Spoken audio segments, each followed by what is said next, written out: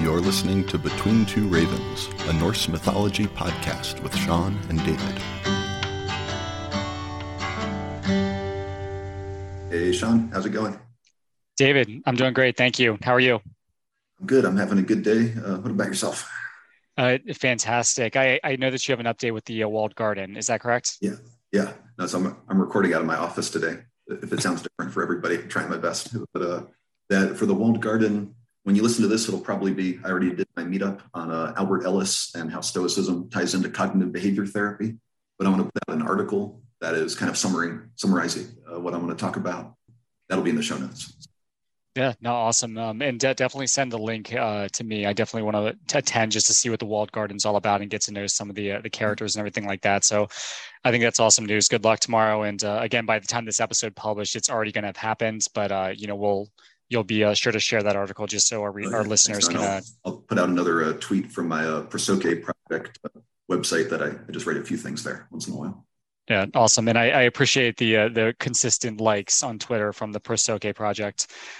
So we are actually going to be taking a break from our series on Loki on this episode. Our series on Loki being Loki, the cause of, but also solution to all of the Aesir's problems, or vice versa. You can reverse that for an episode with a very special guest. Our good friend Kyle Kuypers actually co-hosts another podcast with his wife Natalie called Pump Talk, a consideration of the Vanderpump Rules. So I don't know what most of I don't know what most of those words mean.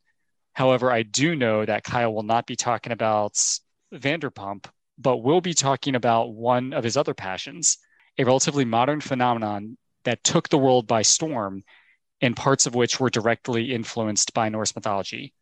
We all know that Norse mythology and Vikings in general are in right now. However, we are not talking about any of the TV shows, movies, or video games on the subjects. For example, Vikings Valhalla, Assassin's Creed Valhalla, The Last Kingdom, Norsemen, The Northmen, God of War Ragnarok, Thor Love and Thunder, Thor the Dark World, or any Marvel movies for that matter. However, he will be going back a few decades earlier and talking about what is considered to be the first role-playing game, Dungeons and Dragons. Kyle, welcome to Between Two Ravens. Hey guys, I'm sorry, I was trying to be quiet through that whole intro. I'm Kyle. Nice to meet you, officially, guys. Sean, I've known you for a bit, but David, nice to officially meet you. Thank you for having me. And I do want to preface this. I'm a nerd. I've played D&D for such a long time, but I feel like there's going to be someone out there who corrects me on something. So you can, but it's okay. I think we'll get through it together, but super excited to tell you what I know about it and just what I've learned since I played since I was 8 years old. So yeah. I've been playing for over 20 years. So I played a little bit in 2020, and I think I made Sean play like twice. But oh god, this is gonna be a crash course for you, Sean. So I'm excited about it. David, well, once COVID started, David, tried to get our friends and I to play Dungeons and Dragons virtually, and I think I was so lost at what was going on, and I created this like Viking character named Sigmund. Sean would be messaging me, asking me questions about like if this was a good idea or not. Sean missed the first planning session, so then we just kind of threw him in, and we make up stuff that happens to his character when he's gone. Oh yeah, I think that's the best part about it when you can't get everybody on the same schedule is just become the NPC, then become an NPC and do ridiculous stuff.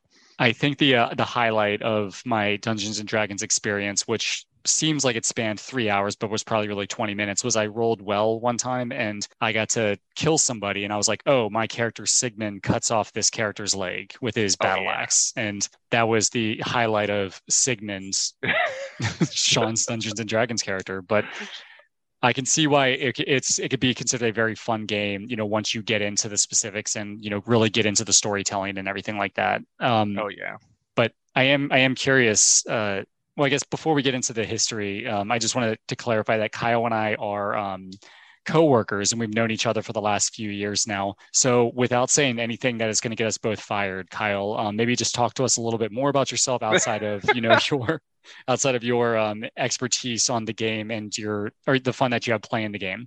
Oh yeah. So we work together. I cherish my outside time like you guys do. So I also have another podcast. You kind of teed it up a little bit. I don't know what crossover will be between Vanderpump Rules and Bravo reality shows in this, but I'm absolutely smitten with the idea that we can find at least one or two people who might like both and might listen to the show. But I'll shout you out on my show too. But there's got to be at least 3 people out there. Oh and yeah, I'm wondering, there has to be. That just love Norse mythology and Vanderpump Rules. Absolutely. Do you have a Twitter? Do you have a Twitter for the podcast? Oh yeah, it's at Talkpump, TALKPUMP.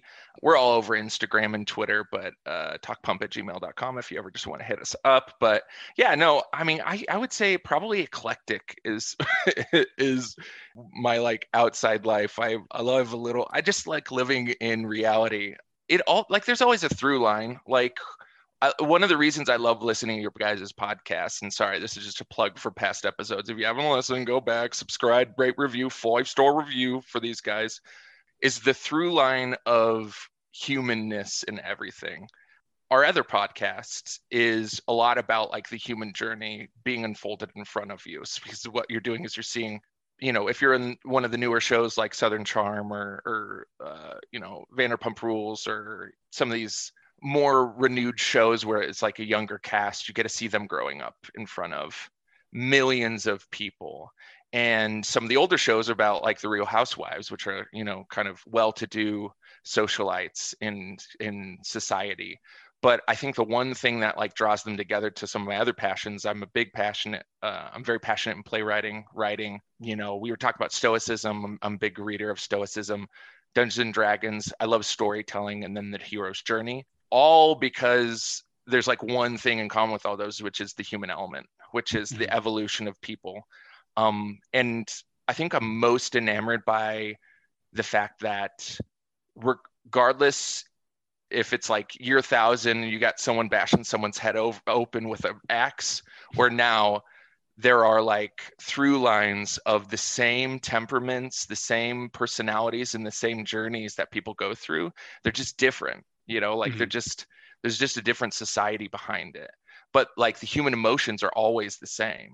They just glad evolve. You remember that Sean really emphasized that. Yeah, the Norse gods are very human, right? They have the flaw, they have the complicated. Thor is hangry, right? That's my favorite. They are hangry all the time. This podcast. Yeah. If you're Loki, you're hangry to like fuck shit up all the time. So yeah, and that's something that like I didn't really think about until like after we started the podcast. Like my 3rd or 4th time reading these stories, like Thor is always hangry, and there's like one episode where Loki gets into an eating contest and loses, but he does very well. So consumption is a big part of Norse mythology, which I did not expect. But yeah, I was also going to say like there's also like one of the best elements of humans that you see over time is struggling and overcoming adversity.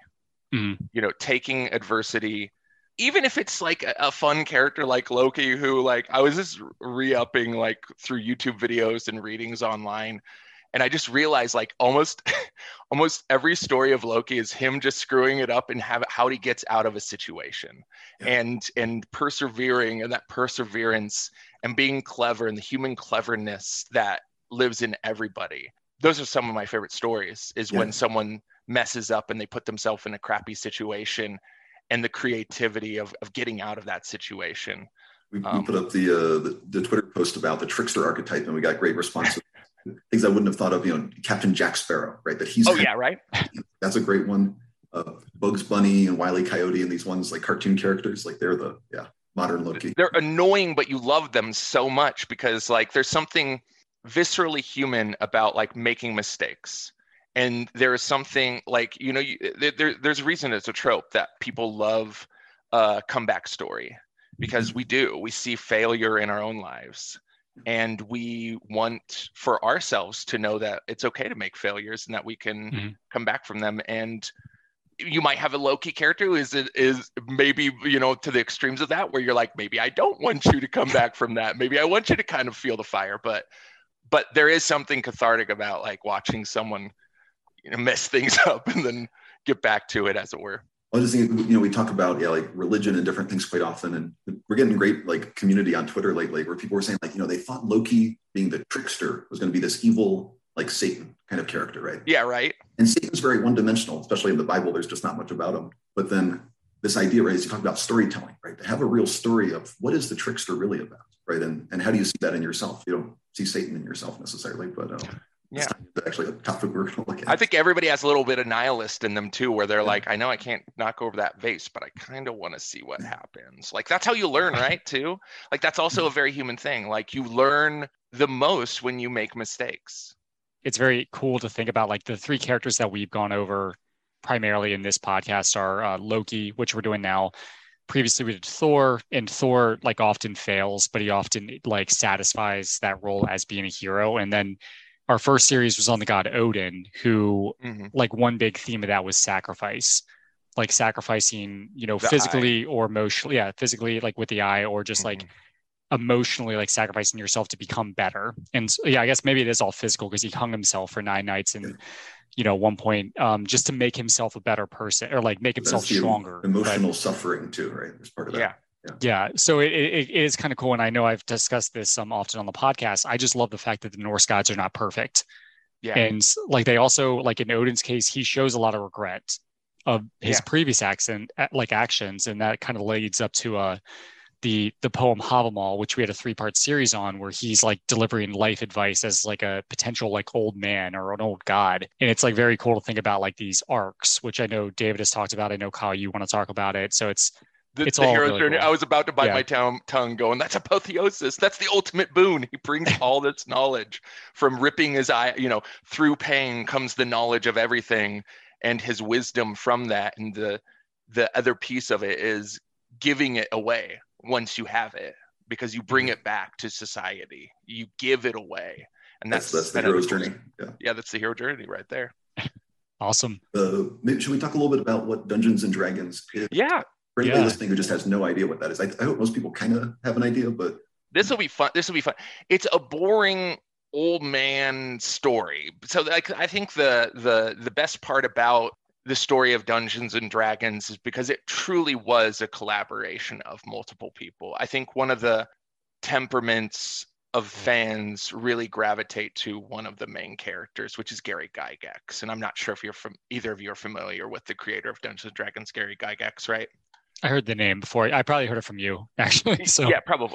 You've heard of him if you've ever played D&D. He is the patron saint of Gary of D&D. There's Gary Con. Like, they have conventions. People go to Wisconsin just to walk the steps of the streets that he lived in. But and maybe I heard from Stranger Things as well, but I could be wrong there.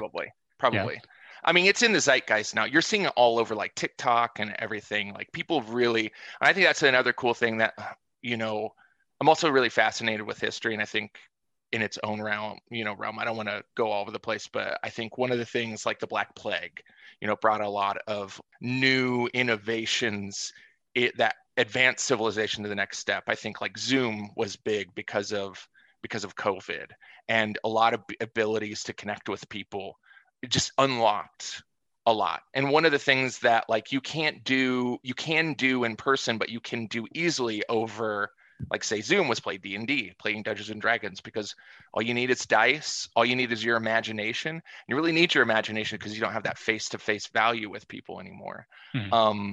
But yeah, that's another thing. I think there's millions more people playing D&D than there used to be. And to be honest, it pivoted from a thing that you could get a wedgie for back in the 90s to like kind of cool, I love that resurgence, by the way. But I think what's really cool about the story is Gary Gygax was this kid who, he had a really old father, really young mother.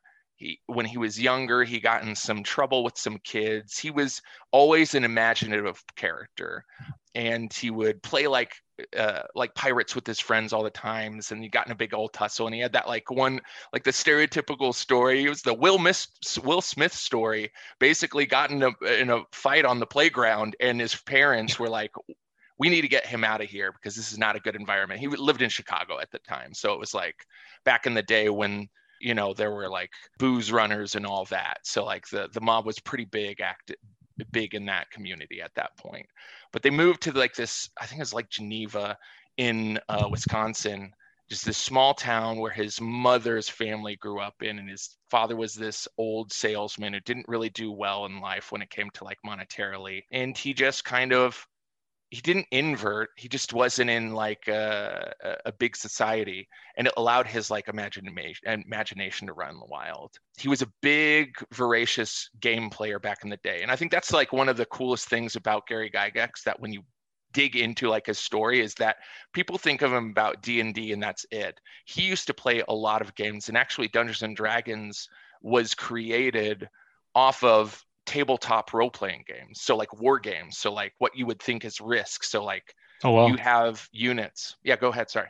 Well, no, I was saying, oh wow, I was thinking about Risk before you said it, but I didn't realize it was based on previous like board games. Yeah, he was way into it. It wasn't Risk, but it was like, I'm giving Risk as like kind of a visualization for the audience, but like, you would have like pewter miniatures that were like the cavalry. Like you could place them on the board, and you would enact entire war battles. Like Civil War was one of the big ones back in the day, and he loved all that. Like he played every game there was basically, and he learned are super mathematical. It's really about what's your distance from the guy. Can the gun shoot that far? How do you move your troops in a formation? It's not the storytelling exactly, but it has that. It's this cool, like the siege of battle. Like I was smart. I was being able to be tactical. And actually when it was first created, their studio was the TSR. It's actually Tactical Studio, blah, blah, blah. I can't remember what the other piece was. But it was all about tactics at first, He was a big, like he learned early on about like these games because he would play chess with his grandfather all the time. He loved chess. He played chess to the day he died. But he loved all these sort of tactical, cerebral, fun games. And then just over time, he would be that type of person. They used to have this model of like war games where you would write a letter into a company. It would go to like this pen pal. They would write a letter as to what they did tactically, and then they'd send it in. And they would do these war games over years, just writing line by line what they were doing. He would do stuff like that. My dad did by email. Yeah, did he?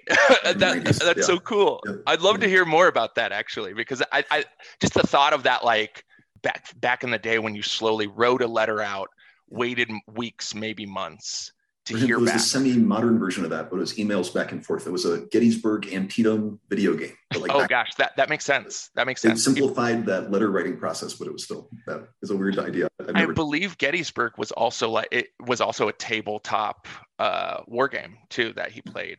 But he would play these games every day of his life. Even when he was married with 2 kids, he would be at his friend's house in the basement, smoking cigarettes, drinking all night long outside of work. And he would be at his friend's house playing these games in the basement. Funny anecdote, his wife thought he was cheating on him for a long time because he would go 5-7 days a week to his friend's house, stay out all night playing games in his basement. And she came in with like her 2 kids knocking on the door.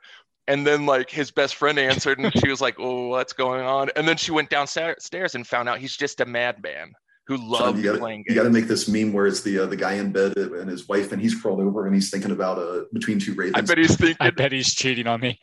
Or thinking about other women. Yeah. I wonder when Two Ravens podcast is going to publish next or something like that. Yeah. But it was this Kyle, funny story. We should hire you as our like meme coordinator.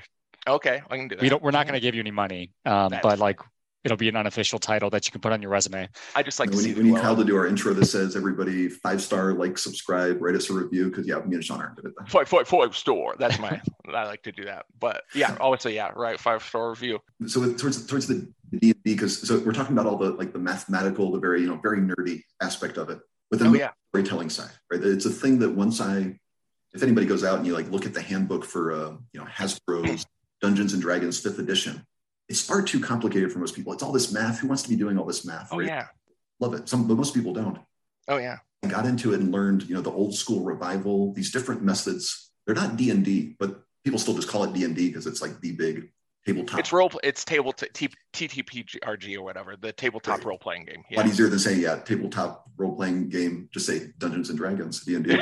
It is easier. That you can really just, you don't need to do the math. You can actually just tell the story. Everyone says what they think their character does. If you can paint a good enough imaginative picture, then it works.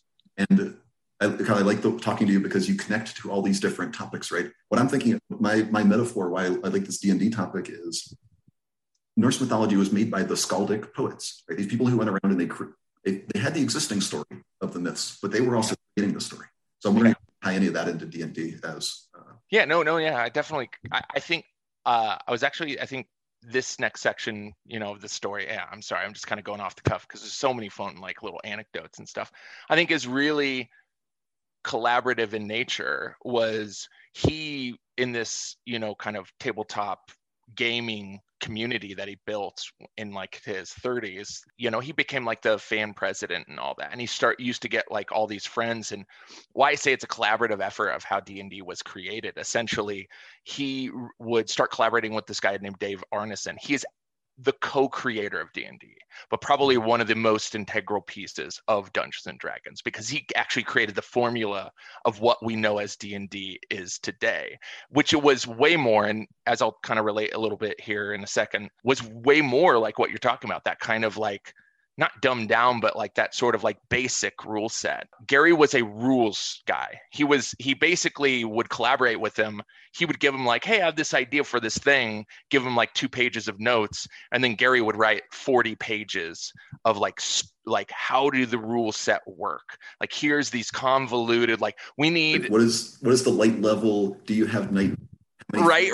It's gotten way ridiculous now with like all the like, what's your, do you have low light vision, dark vision? What's your speed? What's your encumbrance? All that sort of stuff. It wasn't quite like that at the beginning, but they worked together on, essentially, when he was playing a game, he was looking at like one of the miniatures and he was like, I wonder what that character's story was.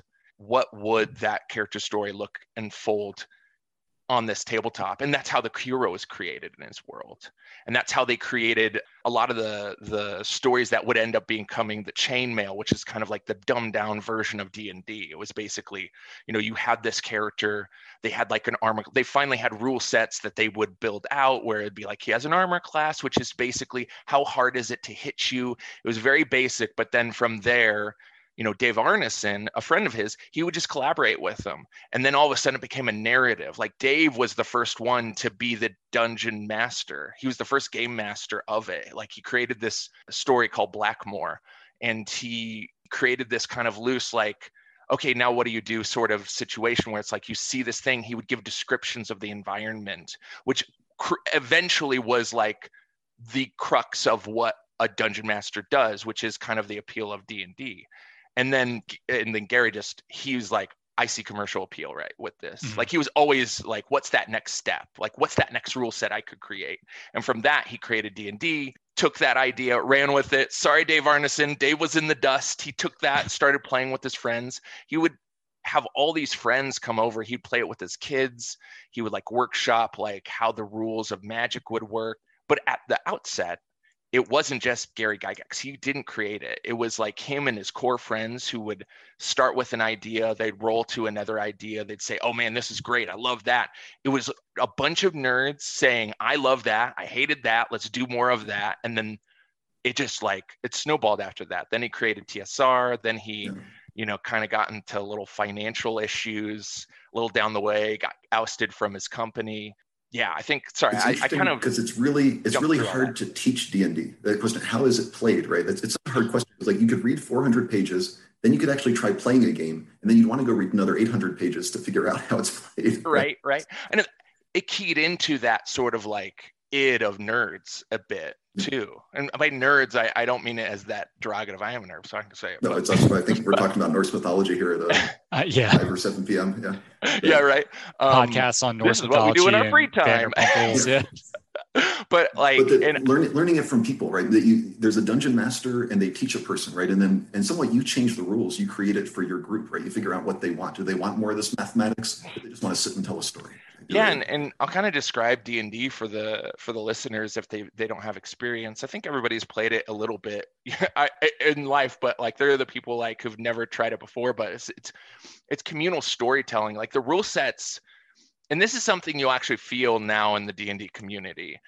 they're on 5th edition right now, but like throughout the editions they overcomplicated, and you're feeling them uncomplicated a little bit, because the entire story of Dungeons and Dragons went from this great idea of friends playing a game to a business. And whenever that happens with a business, you are always trying to get more and more appeal, and the way you do that is by not dumb it down, but like trying to hone the gameplay mechanics, which makes it more convoluted, because then you have to have more rules and you have to learn more about how the environment is around you. But you see that kind of pairing back. But back in the day, there's like 4 class races that you had. It was like warrior, magic user. They didn't even have clerics or thieves. It was like 4, like elf and dwarf were all there was. And then the basic rules were like 60 to 80 pages. And from there, they're like, oh, now we need to add things that people would like. You know, Hobbit was one too. I can't forget that, because that's a big one in the mythos of Gary Gygax, because to the day he died, he wished he never put hobbits in it, because it irrevocably linked him to Tolkien, and he hated that. Oh, I thought that was actually somewhat like known as the inspiration for a lot of D&D, but I guess accidentally, but he didn't want that. Yeah, he said it wasn't the inspiration, and it wasn't if you loosen your eyeballs, like if you look at it, like relax your eyes a bit, like the idea really did come from an organic source, but he really didn't do himself any favor by using IP from J.R.R. Tolkien. But then the Tolkien was very inspired by Norse mythology. So I wonder the Tolkien, but I mean, talk on that part. I know Sean's very interested. How are the Norse gods? How does Norse mythology? Can we connect it into D&D? Yeah.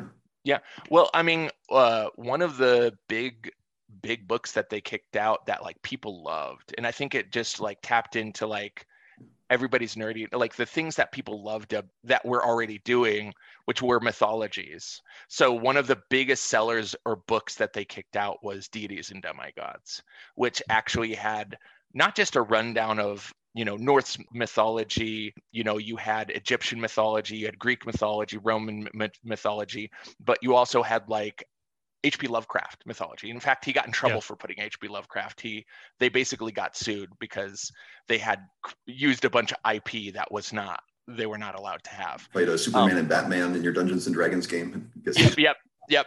Except for they sold it, and that was where they got that's where they got in trouble with it. But all the other mythologies are great because the structure of a quest is so ingrained in those mythologies. They are just natural places that you can carbon copy your own like universes. A lot of the materials that sold a lot from D&D, and there weren't any explicit Norse mythology sort of like adventures. Like they'll create like adventure sets where you can go through this dungeon. It's all written out. What is this story, in it? Like the Hand of Vecna, you're talking about like Stranger Things here. Like the Vecna storyline was a quest that you could go find Vecna, find out that he's alive, and go try to kill him. But what's the modern world called for 5th edition? Where it's I know I used the map I got the beginner set, and it had Greyhawk, like Middle Earth, but Greyhawk or Forgotten Realms, Cerulean. Forgotten Realms. That's what. Yeah. So like in the Forgotten Realms, they don't necessarily believe in the Norse gods, probably. So that's the cool thing about D&D. It can be whatever you want it to be. So I've played sessions where actually Neil Gaiman's sort of American Gods, where it's like there's a Scandinavian community in blank that worshiped the old gods, or like the Norse gods, and you would quest to them, and then you'd encounter a bunch of like supernatural beings like Loki or Thor or Odin in your travels, and you kind of get that. But I think to tie it into that sort of Norse mythology is that there are these paces of a quest that are very prevalent in a lot of mythos that you can steal individual ideas and loop into your Dungeons and Dragons campaigns. That's what I'm thinking. Is I got to do I did a little bit of dungeon mastering, and I did a lot more thinking about dungeon mastering than I actually did. Right? How'd you like it? Yeah. Well, that's because like then to imagine some gods, right? And you want a trickster god, right? So then you go look at Loki's page, and you're like, well, I'm not going to use Loki, but in my world, what fits, right? And Right. Yeah. And I think also, David, it might have been frustrating for you because people like me didn't understand the rules, and we didn't take the time to understand the rules. But well, that's that you're asking your friends, you need 5 friends to play D&D. You don't need 5 friends. I actually played D&D with my brother, just him and me. He was the DM and I played as the PC for like 3 years. So As long as you have two willing participants, it can be fun. No, it's a different strategy, but you can totally do it, right? But yeah, that you need everyone to like read a 100-page rule manual, so that's not everyone's. Right. Cool thing is once you get it, when those later editions come by, you know most of it. Like it really doesn't deviate. That was one pivot that they did from Dungeons and Dragons, is they use D20 now. Like everything uses the D20 system. And to be honest, if you look at like video games, a lot of that is based off of or inspired a lot by Dungeons and Dragons. And Sean, that means you roll a 20-sided dice. Yeah, well, I got that. Probability. There's that math for you, because that was also another thing that Gary Gygax thought was really interesting, is he hated the dice structure that they had because it wasn't realistic on a 100% scale. So they had like D8s or D6s, but they didn't have anything outside that. And he didn't think that was he didn't think the probability of that was realistic enough. So they used a D20 because you can compound it out of 100. So you could say the ranges, and you could use the D20 for everything. So really quick, and I'd like to hear more about how the game is actually played, because again, I have played it, but I might need to explain like on 5 version. We can tell you a little bit about D&D if you want.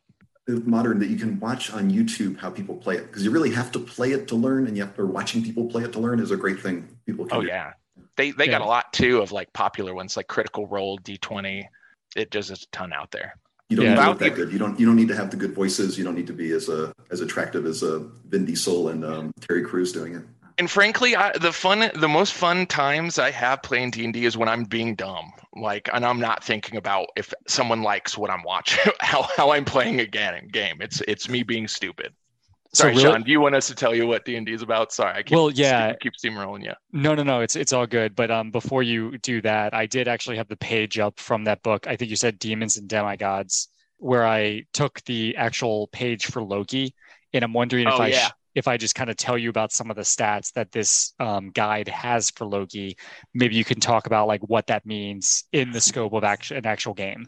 But before we do that, how about I outline D&D and the role playing kind of just mechanics real quick for the audience. Let's do it. Cool. So Dungeons and Dragons is communal storytelling, where you have a rule set, and I'm already sensing David hates the depth of the rule set. So David, if we ever play, I know other people can't tolerate it. I like some of personally, but I know other people can't tolerate it. So. It is a bit annoying. To be honest, when I learned 3rd edition, after that, pretty much everything copied over skills set likewise. So you're really just learning vernacular at that point. But I usually play Knave. If anybody's out there wondering what does David play, it's usually the Knave, the easiest possible rule set. It's like, I can do what I want. I'm chaotic neutral.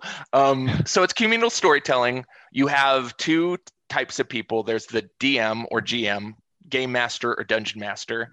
They essentially, which is why it's funny that Dave hates the rule set, because as a DM you have to know all the rules and then more. So you have to know not only what the other characters know, but monsters and all of that. But essentially they have typically a campaign, so a story that they want to tell. You can have maps, you can't have maps, you can do pretty much whatever you want with it, but usually you have a base. So there are adventures out there that are pre-made. I suggest you check them out. You can find them at any of your hobby stores, and basically you tell a story. The DM or Game Master, the DM or GM, they basically are the narrator of the story.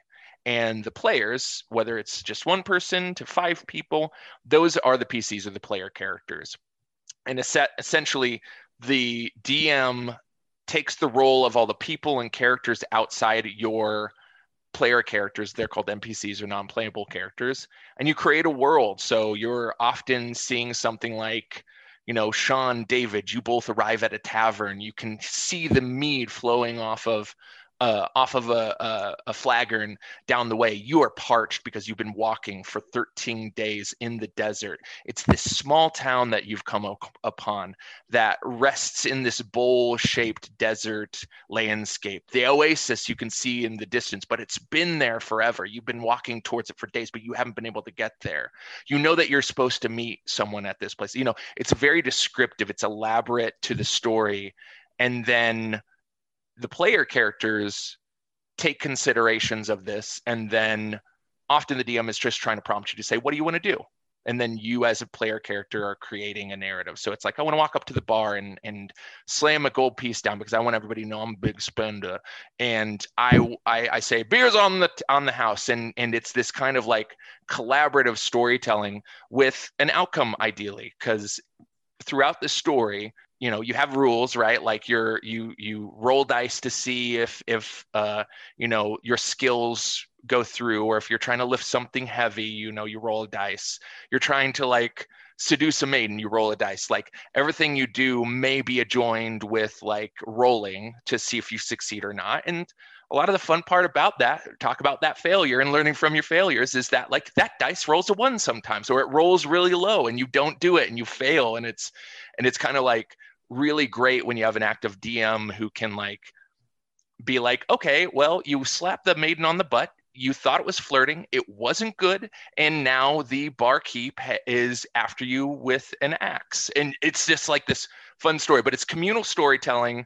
Sean, defend yourself. Sean, the bartender's after you with an axe. Defend yep, yourself. absolutely. What do you do, Sean? This is a little too topical. No, I'm just yeah, right. I run it. I get the hell out of there and the game ends. Yep. No, yep. Roll a dice. Let's see if you ran away or did you trip on the way out. Yeah. Yep, absolutely. I'm sure I would have rolled a 1. I don't have a die in front of me, but it would have been a 1. Yeah. But anyway, one thing I can tell, it probably comes from you and your brother playing this like just 2-player D&D, that you're like telling the story and then you're like, and Sean, what do you do? Like, Sean, we don't have time. You're going to slam a gold piece down on the bar. Yeah. It's a story to tell, and I've been caught in that too. I'm just going to leave, and it's like, okay, well, he chases you out. What do you do? Like, it's like, I'm going to fight him. Okay, you kill him. Now what do? You get tossed into the like stocks. But the players act as principals in the story. They take on the personality, and then you tell the story interpreted through your character's eyes. It's dice-based, pen and paper system. Super simple. What's cool about it, I mean, the rules, you lambast the rules. I'm sorry, I'll stop bringing it up. But you can get like 1 copy. And that was the cool thing about us. We were poor growing up. So like we saved up for 1 copy of a book. We actually got a second for like a Christmas present, which were like the DMG and then the player's handbook. That was literally thousands of hours, more than thousands of hours of playtime. I hope that made sense, that description, but I didn't want to leave anyone out of that kind of conversation. I know that you did improv, I think, growing up. And that's too personal. No, well, then we'll keep it. But I know you mentioned that like as a dungeon master, I think, or maybe it was the playable character, like you kind of have to have that like whole yes and mentality. Else like the game will just like not be fun for anyone. Yeah. I mean, I think much like everything, like you want to do the thing, right? Yeah. Like I wouldn't sit and play chess. I mean, that's just not me, right? But if you're playing a game, a game like this is collaborative. Like, so if you have 5 people and one of them's a dick, you're gonna try to excommunicate them or get them on your level. Oh, you know what I mean? Like, because you have to work with this person ideally. This is where like the term edgelord comes in, where like you have that character who, and this is a trope that you see in movies, but basically they don't want to help anything. They're like, I wouldn't do that because my character is a loner and chaotic neutral, so I won't go. I would never help the group in a battle. And the team might just say, okay, well, we're going to move on to the next town. You're on your own. And then you're busy DMing a solo person, which you might want to kill off, which you might just say, hey, if you can't be collaborative, like, why are you here? I think that's what happened to Jeff. Yeah. Is it? Everyone has one, but they're coachable. I mean, I think that's the cool thing about it, is like a good creative DM can knock those people into alignment, because those are the types of characters that like, they're annoying, but when you can get someone to get past their own hubris, they are fun to play with, because they can does anybody want to bring them back from the dead? No, not really. Let's move on. right. No, we don't. We're cool. We're going to move on to the next place. Maybe the one other thing about the rules that would help Sean understand this next part with Loki is that, so you're rolling dice, but then also your character has stats. So you have all these things about your character that gives you a little better chance with the dice, kind of one way to say it. Yeah. I think like the stats are pretty basic. Like this kind of evolved over time into the game, but they're basically six stat blocks: strength, constitution, dexterity, intelligence, wisdom, and charisma. And all of them are kind of like, you roll for them at the outset of the game to say like, how strong am I? How smart am I? How charismatic am I? How, agile am I? And they help you and they can hurt you. I've seen people, do both. But I think what you're going to go over here in a second, Sean, with Loki is kind of a good insight into like what these kind of characters, like what they are. Like what our perception is of them. I was looking at Odin's stat blocks. He's stacked. He has maxed all of those. I don't know if you had a chance to look at him, David, but basically his character is indestructible, as he should, because he's a greater deity. But basically, Odin and Thor are just completely absurd. Like if you played as them, just be the most absurd chaotic game. Yeah, basically. There's a rule set in here also that basically says he can speak to anyone telepathically up to like 3 miles. He can make people like vomit, like he can scare people at will. Like it's just ridiculous. Like this book is not meant for you to fight these people. They're supposed to be like those fun interactions where it's like you wind up on a man. Oh, but that's the cool thing about D&D. You want to fight Odin? All right, I have the stat block in front of me. He has 10 attacks with his arrows every round, and you are now dead. So good luck. Cool. Actually, before we get started, everybody, David has to drive home. As he mentioned earlier, he is recording out of the office, and I'm sure he's got to get home. Bye, David. Yeah, bye, David. He's already been gone. He's been gone for a minute. Yeah, right. But yeah, we can talk. I know he wanted to talk to you, Kyle, about something involving like character arcs a little bit deeper. So we'd love to have you on at some point if you want to do that at some point. Oh, absolutely. Yeah, anytime. But yeah, so let's go ahead and get into Loki. And again, this is the Demons and Demigods guide. Do you know when this deities and demigods? Sorry. So do you know when this this whole document was put together? Or? Oh man, it was AD&D. It had to have been the 80s. Oh, so it's like early shit. Yeah. I think this is either late 70s or early 80s. I'll have to check it out. I don't want to lose my spot, or else I check the front of the page. Actually, I'll do it. Go for it. Why don't you? While I'm looking that up, why don't you? Yeah, it was 1980. Awesome. It was the Wild West, though. I loved it. And the funny thing is, if you look for these online, you most likely won't find the stuff that I referenced before. So I don't know if this is the second edition of this. I think it is, because I feel like they created it like late 70s, but the original ones, I think they either recalled or they stopped creating because of that J.R. Tolkien. Damn it, I keep saying the wrong people. H.P. Lovecraft, his estate had sued because they put intellectual properties they weren't supposed to in it. So yeah, hopefully if like this podcast Between Two Ravens gets big, we're not going to get sued by like Zach Galifianakis or something. But I mean, Zach. I mean, you've changed it enough. I think it'd be fine. Yeah. Anyway, so Loki, I'm not sure if this is -4 armor class or if that's supposed to be 4. Yeah, this is a bit convoluted with the systems. Like, so armor class was like, how easy is it to hit you, right? As you see by the picture, Loki's wearing nothing, and with that, naturally, as one of the highest armor classes, still just being a deity. -9 was the highest that you would have. Actually, I think maybe -10, but -4 was good if you were like wearing no shirt. You basically had to have like armor on to have like a -4 armor class. So this would be like, if I hit you, would my blade go into your skin, or would I be able to actually hit you? Are you so agile or so tough that like a blade would hit you and it would do no damage? Well, that makes sense, because I was wondering why it said -4, because you would like think that if like it's a scale of like -10 to 10, -4 is bad, but it makes sense that it's like taking away from the attack. Absolutely. Or like -4 to the attack or something. You know what? That's very astute, Sean, because most people don't get that. Most people just lambast how it wasn't the other way around, where it should be higher number. And actually, funny thing is, after this edition, Advanced Dungeons & Dragons, in 3rd edition, they switched that rule back to be more tuned to reality, which is like the higher the number, the harder it is to hit you, instead of the vice versa. Gotcha. But I did see, per your point, Odin had like a -11 or 12 armor rating. Oh, yeah. So I know you mentioned that he has like the highest one. Yeah, Odin would rock your shit. Like Odin, yeah, it was -6. Like, and that's not even the highest, but like -6 is probably one of the higher like negatives you could get in this game. But I don't want to get too convoluted in those like numbers, because I don't know if like people like that in podcasting. I don't know. Did you want to just like scroll down, like briefly go over like? Oh, I am there already. Oh, go ahead. Yeah, the next one is move. Go ahead. So the stat block, so just so you know, when we get to like the actual physical stat blocks, 25 was max. Okay. Like you couldn't have higher than a 25. And if you look at the bottom, outside wisdom, which makes sense. Loki was pretty much rocking 24 for every step. Godly strength, godly intelligence, godly charisma, godly constitution. I mean, there's some fun things here. Hit point wise, he had about 300 hit points. Hit points are a lot, so 300 is high.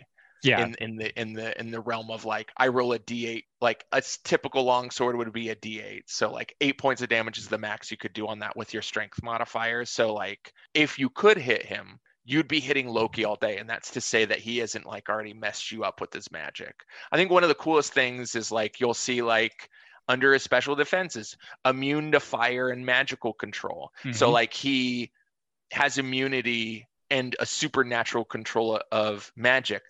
I actually, and a +3 or better weapon to hit. So like, if I hit him with the standard sword, like I am a first level character, it wouldn't hit him at all. I could never hit him with that sword. Like, you have to have magic weapons to fight him. What's interesting to me is, there something like typical in the storyline with Loki that would make him immune to fire? Or is that something that... There's like a thing with Loki where he was kind of looked at as, he was potentially, like, we don't know for certain, he was potentially looked at like as a fire god.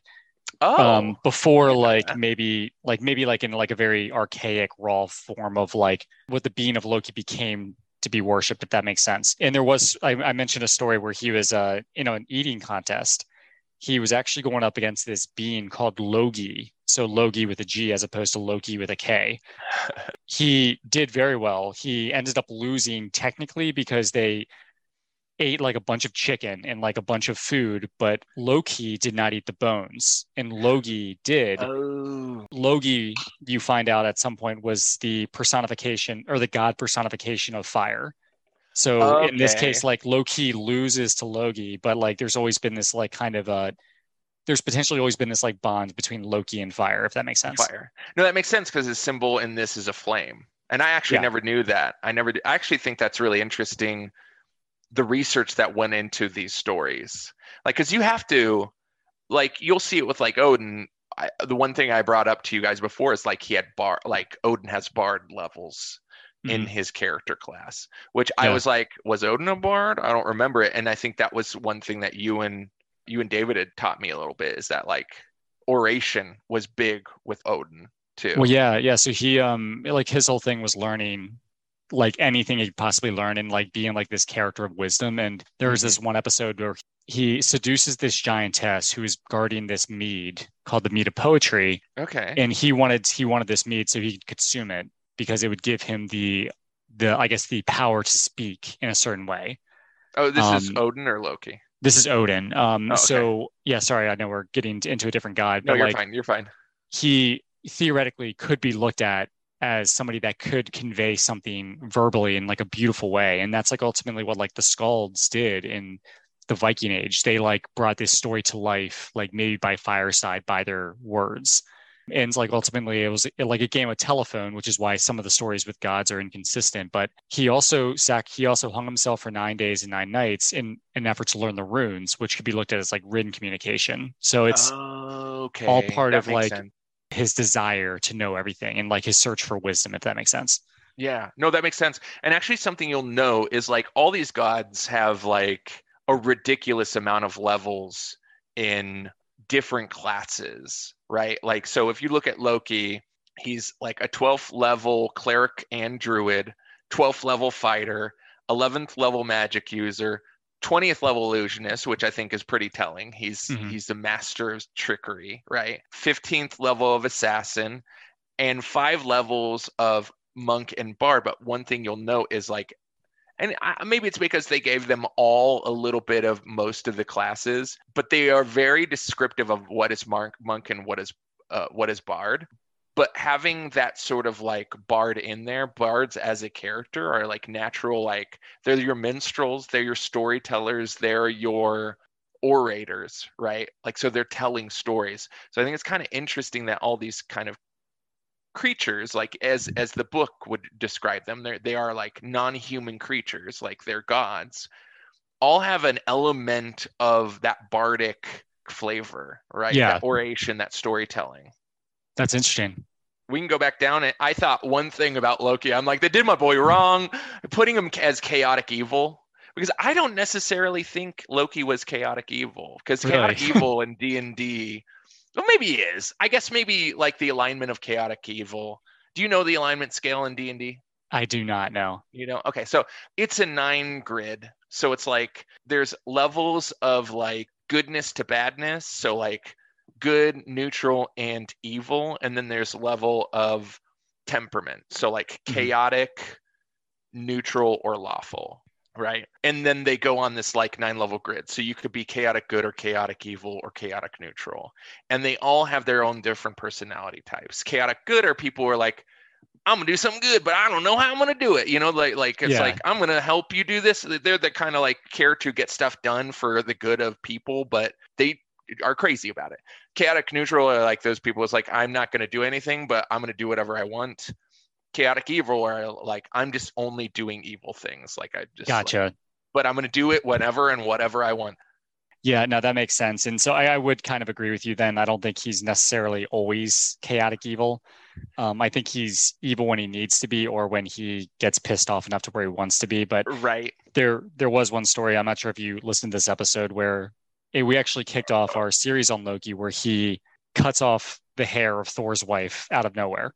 Is this when he goes to the dwarves and yes, has them build, and that's how like Mjolnir is created, right? Yeah. So Okay. It's funny because like this is like a story where the gods like benefited, except like at the beginning he just decided to cut Sif's hair, and David and I like talked about how, was this fate? Like, was this something that Loki just like couldn't help himself, or like what were his motivations? And so you could argue like in that moment he like was some form of like what it seems to be chaotic evil, but like most of the other stories he kind of just fucked up by accident.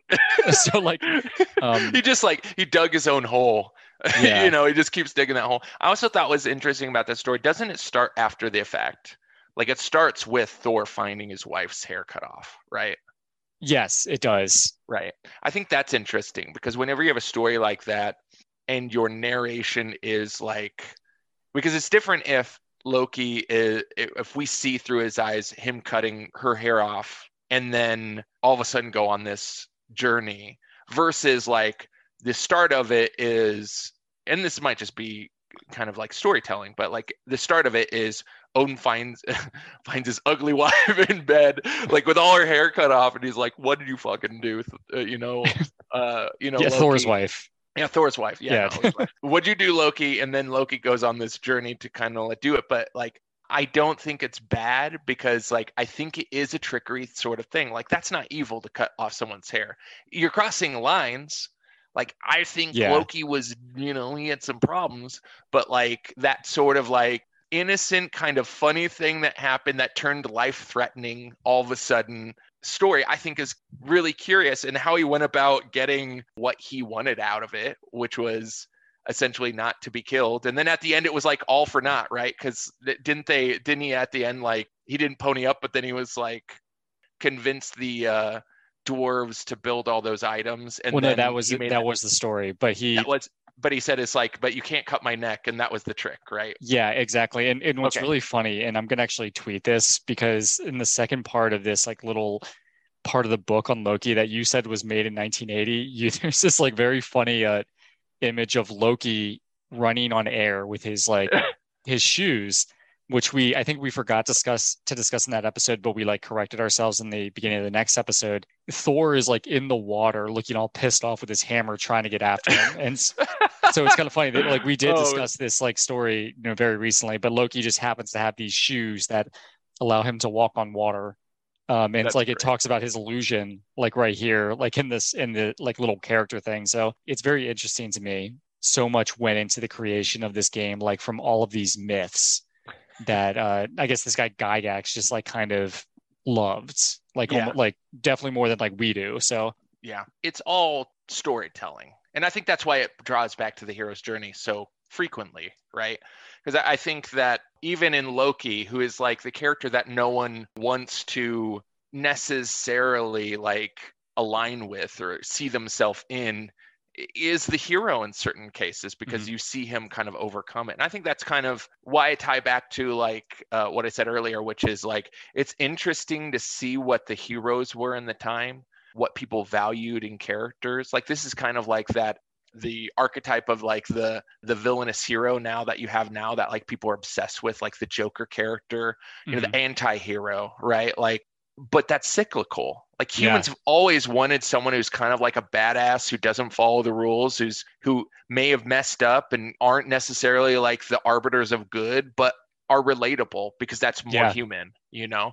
But that's also in D&D, that's a big piece of it. Your own humanity and a character that you can play and do whatever you want. So you can be the hero and you can do the things that you can't do in reality. It's very interesting that you made that connection, because that's not something that I necessarily put together, but you do see that a lot with these like superhero movies are all over the place, obviously. And you see all these like flawed characters, like they have their own like weird different flaws. Like I know we mentioned Jack Sparrow, who kind of is like all over the place, and he's like an anti-hero. He's an anti-hero. He's very clumsy, but like he's hilarious, and like he is the hero of that story. And then you just like have so many different like superheroes have these characters that have their own flaws, and it's kind of cool to see them overcome that. Right. Oh, sorry. I was gonna say even characters like Loki, you can feel some sort of like, oh, that's weird. Isn't Loki also like one of the last people alive after Ragnarok happens? So we haven't gotten to our series on Ragnarok yet, but that's going to be a big one for you guys, I bet. Well, and that's kind of very interesting, where you get into the question of like Loki and whether or not he's like chaotic evil, because like so far we've discussed stories where he seems to try to, like in most cases he means well. He tries to do right by the Aesir. However, it kind of gets worse and worse and worse. But David and I think it's also because the Aesir kind of like still treat him like garbage, but he kind of evolves into like he manifests into like his full potential, and then like he gets to that point where he may, be chaotic evil. But anyway, he is like on the giant side at Ragnarok, and ultimately, that's why. Yeah, and so his offspring are involved. It's going to be definitely a story that we discuss in the next few months, hopefully. But I'm definitely going to check that out. I think there's a lesson in there about the character of Loki, who never learns from his mistakes, but is a survivalist at heart. You know, like he is like probably, if you're like boiling down mythos, a survivor, right? And I think everybody gravitates to a survivor in some cases, and even if like they do terrible things, because like I think in this land, in this world, if we're thinking of it in the context of history, survival was big. Like you probably had to make choices that weren't necessarily nice just to make sure that like your family survived, right? Especially if we're looking at like the Norse, right? And like the lessons in which we're trying to impart, which is that it's that like there's good, there's right, there's honor, but then there's also something to be said about those who are survivalists. And those who can evolve to survive. And I think that's really interesting in the story of Loki, that I think is very fascinating about the whole mythology. Yeah, and one thing to think about, like if you were like in Scandinavia 1500 years ago, it was still like a very tribalistic society. And if like you were like in your house with your family, and there was like 10 guys like just coming to take what they want and kill you, like they could do it. They would just do it. And so yeah, you do have to kind of have like that honor. You need to like do right by your family and your friends, and then like, but you also have to be like ready for that shit, and you have to like do what you need to do to survive. And that kind of goes into something else David and I always talk about, which is like the Havamal virtues. And I know I mentioned Havamal earlier. If you haven't read that poem, I would definitely read it. It's like 180 stanzas. It is like Odin, as I mentioned, speaking as like an old man, and he's speaking to this supposedly younger character named Lodfafnir, giving him life advice. And if you like kind of read it, it gives us like a good indication of like what may have actually been like looked at as a virtuous person. So I would take a look at that. But no, I think that's interesting. I think all of that idea of like game theory too, that goes into humanity. Like, I'm going to get you before you get me because of the fear that you're going to get me first. And what's going to help my people survive is if I make the first strike, all while balancing out humanity, rules, honor, all these sorts of human constructs we've created that helps us create societies, all being balanced in this this really crazy way. And that's what when I think of Norse stories, Norse mythology, Norse stories, anything about like history, I think those are like the most interesting things. And you see it in Bravo. Bring it back to my show. Bravo. Oh my you God. see it but you see it in people, like people acting on their instincts all the time. Like they do the dumbest things. They cheat on their girlfriends, cheat on their wives. Like, they cheat to get in business. But in their hierarchy, they have these stories of like honor. They have these like familial bonds, friendships, and it's kind of Game of Thrones-esque, where it's like there are certain ones of these like things we will break to get ahead, and certain ones we will never trespass on. Kyle, you fucking did it. You connected Norse mythology and looped it back, baby. But no, that's very interesting to think about. And it's like I know like a lot of what we started getting into this rant because of Dungeons and Dragons, which is us kind of role playing in those capacities as well. But anyway, like I think for right now, like we can probably end the episode. Yeah, definitely. Sean, I just want to say thanks for having me on. Yeah, no, definitely. I appreciate you and David let me chat with you guys for a bit. Of course, we were glad to have you, and I know David, has some other stuff that he wants to talk about, which we can maybe reschedule, hopefully for the next few weeks. I know your time is valuable; like we don't want to take too much time away, but it was a pleasure having you on. Good luck working at the same company as I do. Good luck with the podcast and everything else, man. Pleasure was all mine. Thank you. Yeah, thank you. Have a good night, everyone. Bye.